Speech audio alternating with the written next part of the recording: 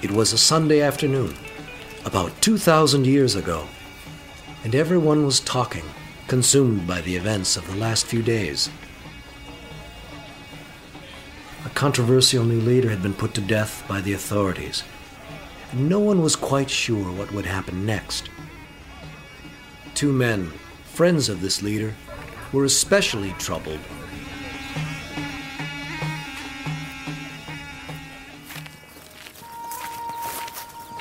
As they began to walk to a nearby town, the two tried to piece together the facts, to understand what had happened.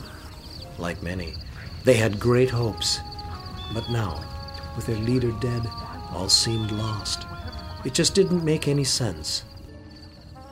Then, they were joined by a stranger. I just need to get away from this city. We'll reach Emmaus by nightfall. I can't believe it happened. What's this you're talking about?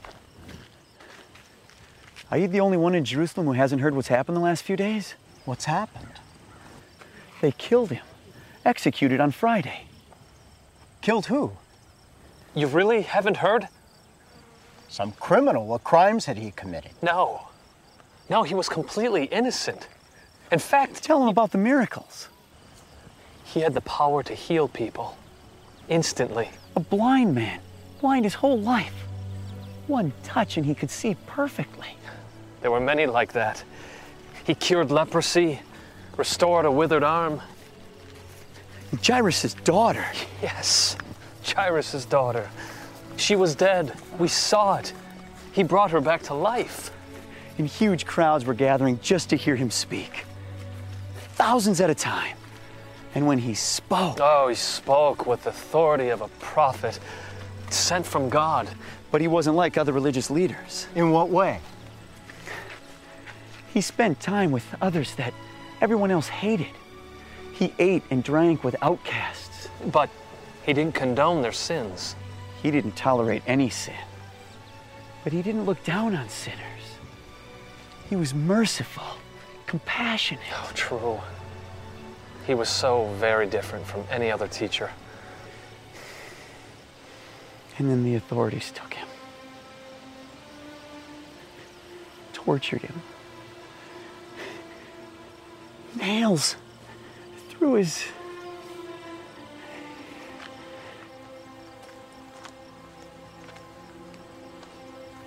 At Golgotha, they nailed him to a cross.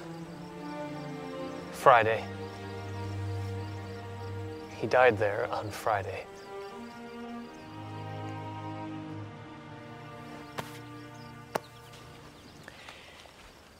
If he was doing so much good, why was he executed? They hated him. At first, the religious leaders just disagreed with his teachings, but then I think they saw him as a threat to their power, position. Was he? We thought he was the Messiah who was foretold.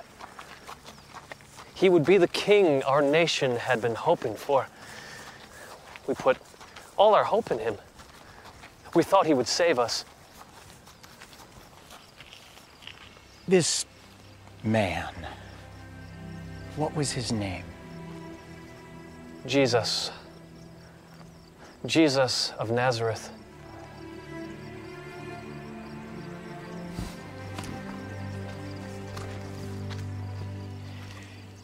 This Jesus, have you been to his tomb?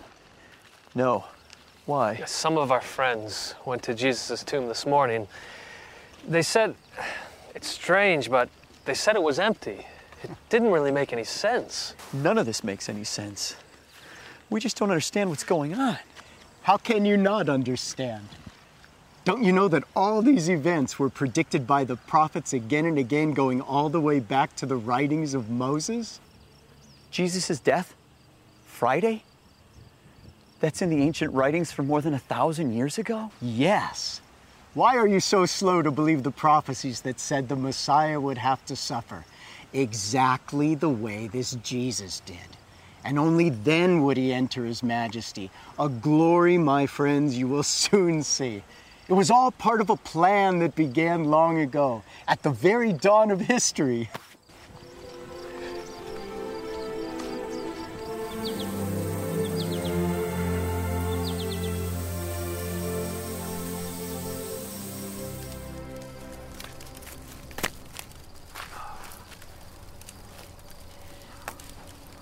So, you're saying Jesus' death is the fulfillment of an ancient prophecy? Our friend had to die? I just don't see the connection. Let's start at the beginning. When God created the world, there was complete perfection. No sin, no pain, no sadness, no death. Then evil arrived. Satan, right? Yes. Satan came to unravel the harmony God had created. God had commanded the first man and woman, Adam and Eve, never to eat from a certain tree. But in the form of a snake, Satan enticed them to disobey, saying that if they took one bite, they would become the equals of God. But that wasn't true. Satan had lied. And God had warned them that if they ate from that tree, they would die. Adam and Eve gave in to the temptation, rejecting God's plan for them. Immediately, they felt guilt and fear and tried to hide from God. Disobeying God meant they would experience the consequences of their sin, a world of pain, suffering, death, daily attacks from the evil one. That's the world we still live in today. But God didn't turn his back on humanity. He went to them and announced a plan to make things right. That one day a descendant would be born who would crush Satan and the power of evil. This descendant, the Messiah, would bring peace again by restoring the relationship between God and humanity. Yes. And at first we thought Jesus was the one, the Messiah. It did seem as if he could do anything. Then, when they were about to execute him, why didn't he put a stop to it? If he was the Messiah, couldn't he just destroy his enemies and all the wicked? You mean like the flood? Yes, the flood. Why didn't he just wipe out all the evil people? Another flood or something. Wipe out the evil people. And who would be left, my friend? Are you without sin? Well, perhaps you misunderstand the lesson of the flood. In the centuries after Adam and Eve, the world became increasingly depraved, teeming with violence and evil. God sent a great flood to wipe out the wicked, everyone on earth, except for a small group, the family of Noah, who survived in a great ark. When the flood was over, God created a rainbow. Do you remember why? Yes, to remind future generations that God would always protect them. True. But the flood was also a warning. God is patient. But eventually his patience comes to an end, like it did with the people of Noah's time. There will be a day of judgment. Every person will one day face God to answer for their sins. Even righteous men, like Noah? Even the most righteous man is capable of evil. There is sin, rebellion from God, that lies deep in every heart.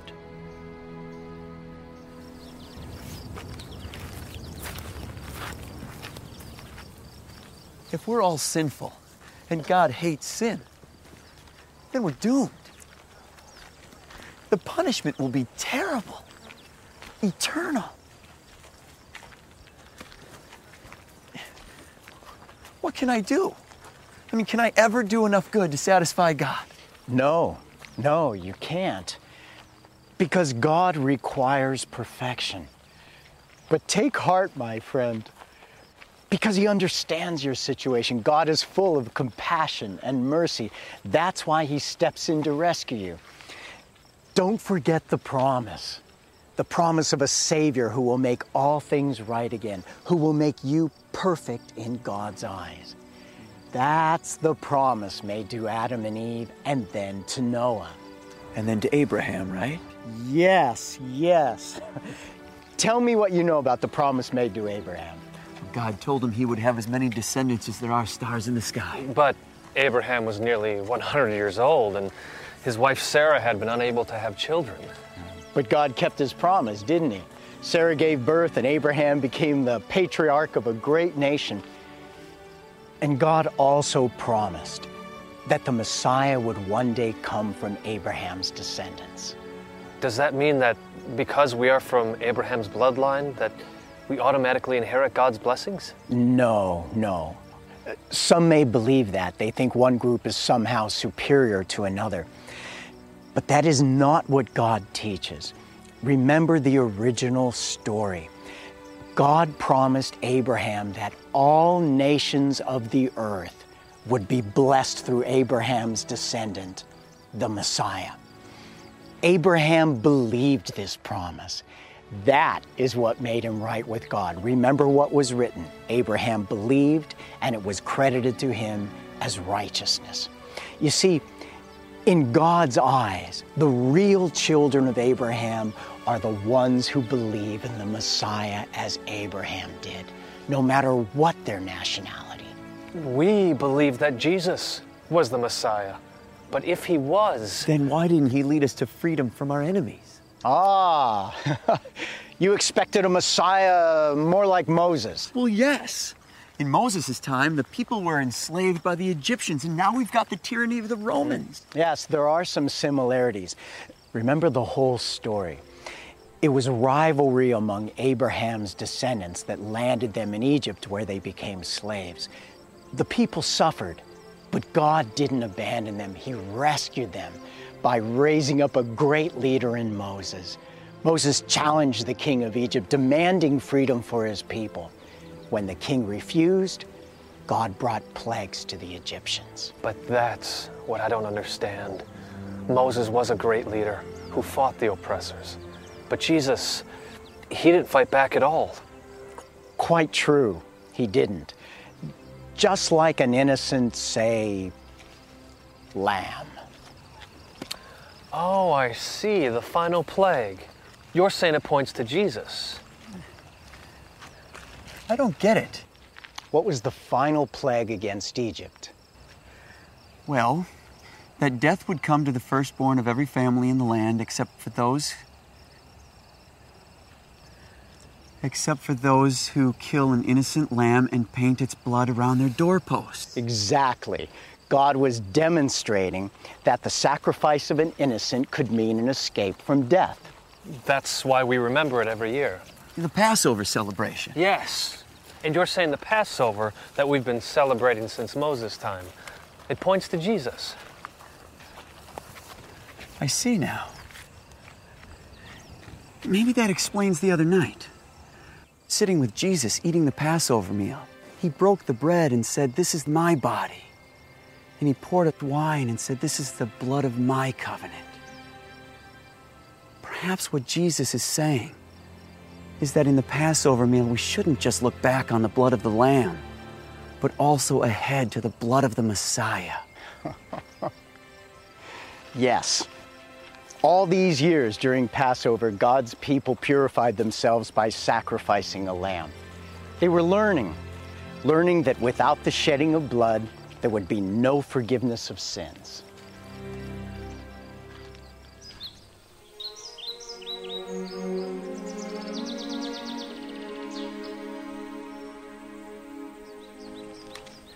I think I see the connection between the blood of the sacrificial lambs and the blood of the Messiah, but I don't understand why the Messiah's death would save anyone. Our religious leaders say that we have to follow the laws and rituals like the Ten Commandments, then we'll be saved. That's if you can follow the laws perfectly, but the reality is no one can. The commandments are a reminder of sin. That's one of the main reasons God gave the commandments to Moses on Mount Sinai. Each of the 10 points to a weakness of the human heart, revealing how every person defies God's standards. Do not worship anything as God except the true God. Honor your parents. Do not murder. Do not have sex outside of marriage. Do not steal, do not slander anyone, do not desire the belongings of others? I know the commandments, and I've kept them. Have you followed all the commandments perfectly? Well, Have you ever been greedy, hateful, lustful, selfish? Even thinking wrong thoughts is breaking the law. But I'm a good person. I've helped others when I could. I give to the poor. Maybe I'm not perfect, but God is. And He sets the standard. And the standard is perfection.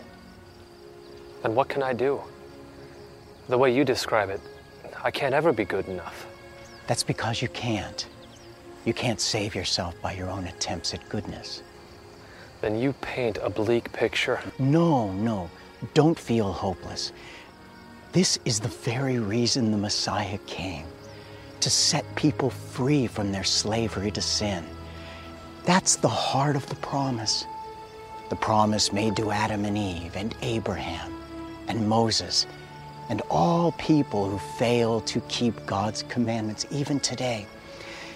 The promise of a Savior who will live a perfect life, yet endure the punishment meant for you, paying off your debt, making you right with God, making you perfect in His eyes. That's very good news. But the people were expecting that this Messiah would be a powerful king, ushering in an age of glory for our people. Like King David. David's story is important for a different reason. Let's talk about that.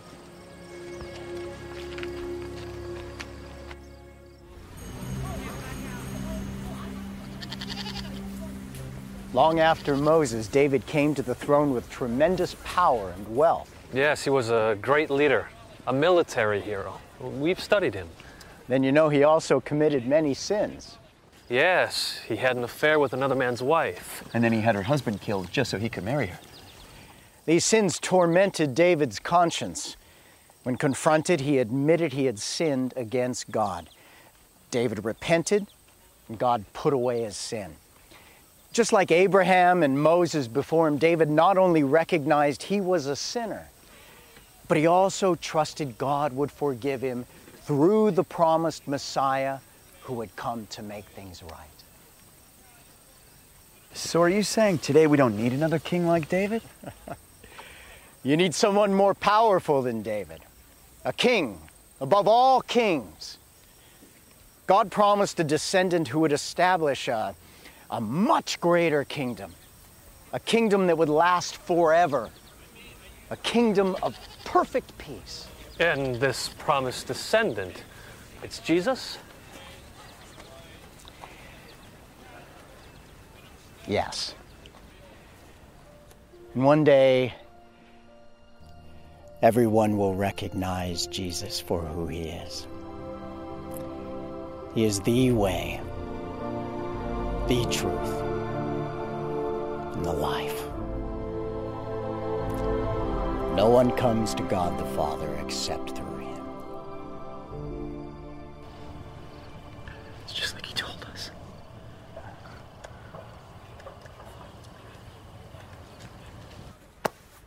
Wait, where are you going? It's getting late. My house is right here, please. Stay with us. Tell us more.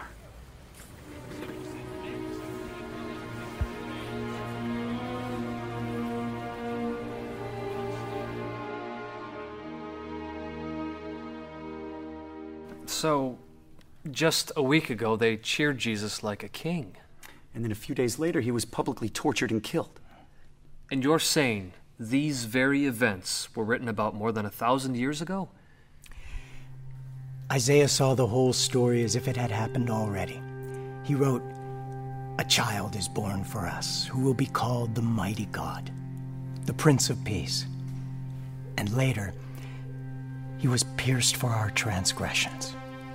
He was crushed for our iniquities.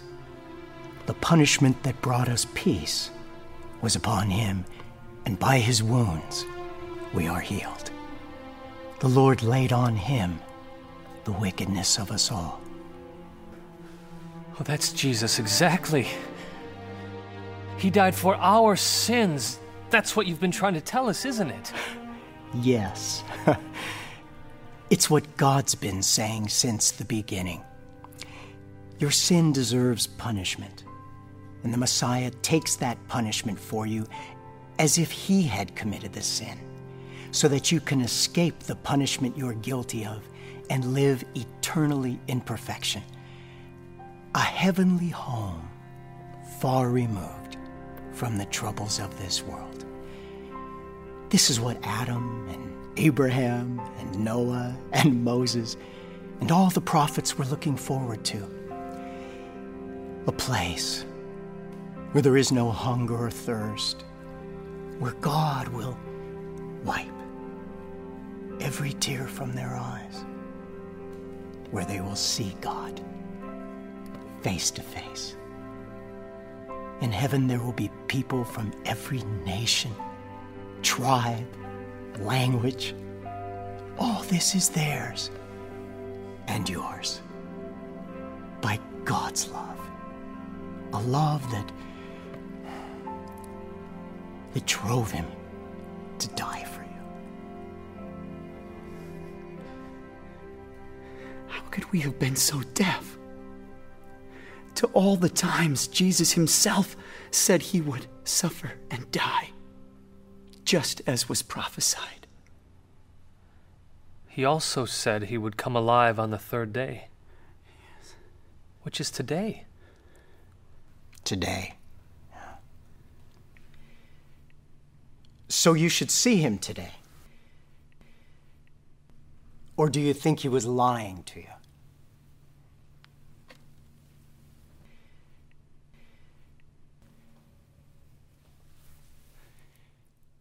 Baruch atah Adonai, Eloheinu melech ha'olam. As our fathers Abraham, Isaac, and Jacob were blessed by you, O Lord Almighty, King of the earth, bless us and this food.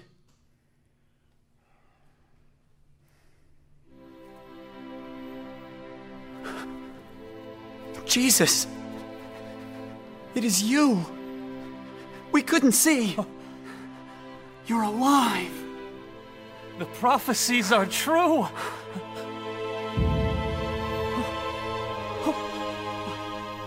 We've got to tell the others. Come. It all makes sense now. Jesus is the Messiah, the fulfillment of all the prophecies. Yes, it was like a burning in my heart as he explained it. Isaiah had prophesied that the Messiah would be born of a virgin. And Jesus was. And the prophet Micah, he said the Messiah would be born in Bethlehem. That's where Jesus was born. And the prophecy said that he would come from the bloodline of Abraham and David. As Jesus did. Isaiah also prophesied that the Messiah would give sight to the blind, hearing to the deaf, and make the lame walk. We saw that with our own eyes.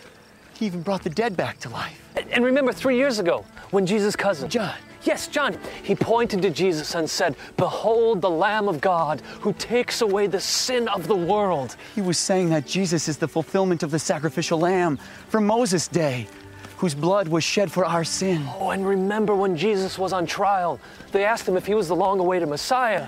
He said, "I am." Jesus wasn't tortured and killed for his sin because he had done no wrong. He was punished for our sin, paying the penalty for us as our substitute. And he didn't die because he was weaker than those who hated him. He was doing what he intended to do all along. He suffered and died because he loves us. He loves all people. And this was his plan all along. Yes. His resurrection from the dead was the climax of a spiritual battle that God said would happen. He crushed the power and curse of Satan just as he promised to Adam and Eve. So the battle's over.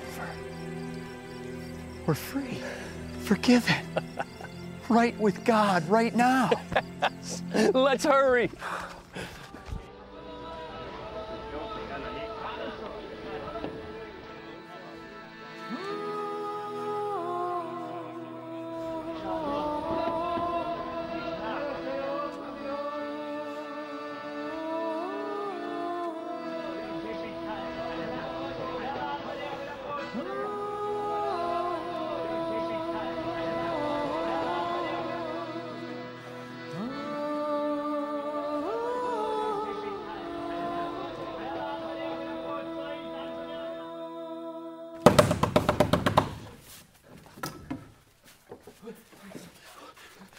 We saw him. Jesus!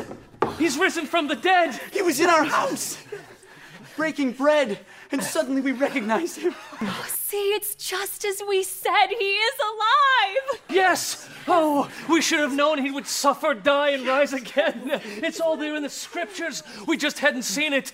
But he explained everything. It is all right there in the scriptures. Everything. I'm telling you, we had dinner with him. He broke the bread. He opened our eyes, and our friend is alive. Yes.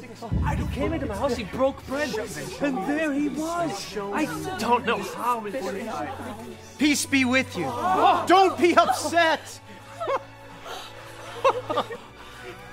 Why do you always doubt? Look at my hands, look at my feet, touch me. It's really me, Jesus. I'm not a ghost. Ghosts don't have flesh and bones.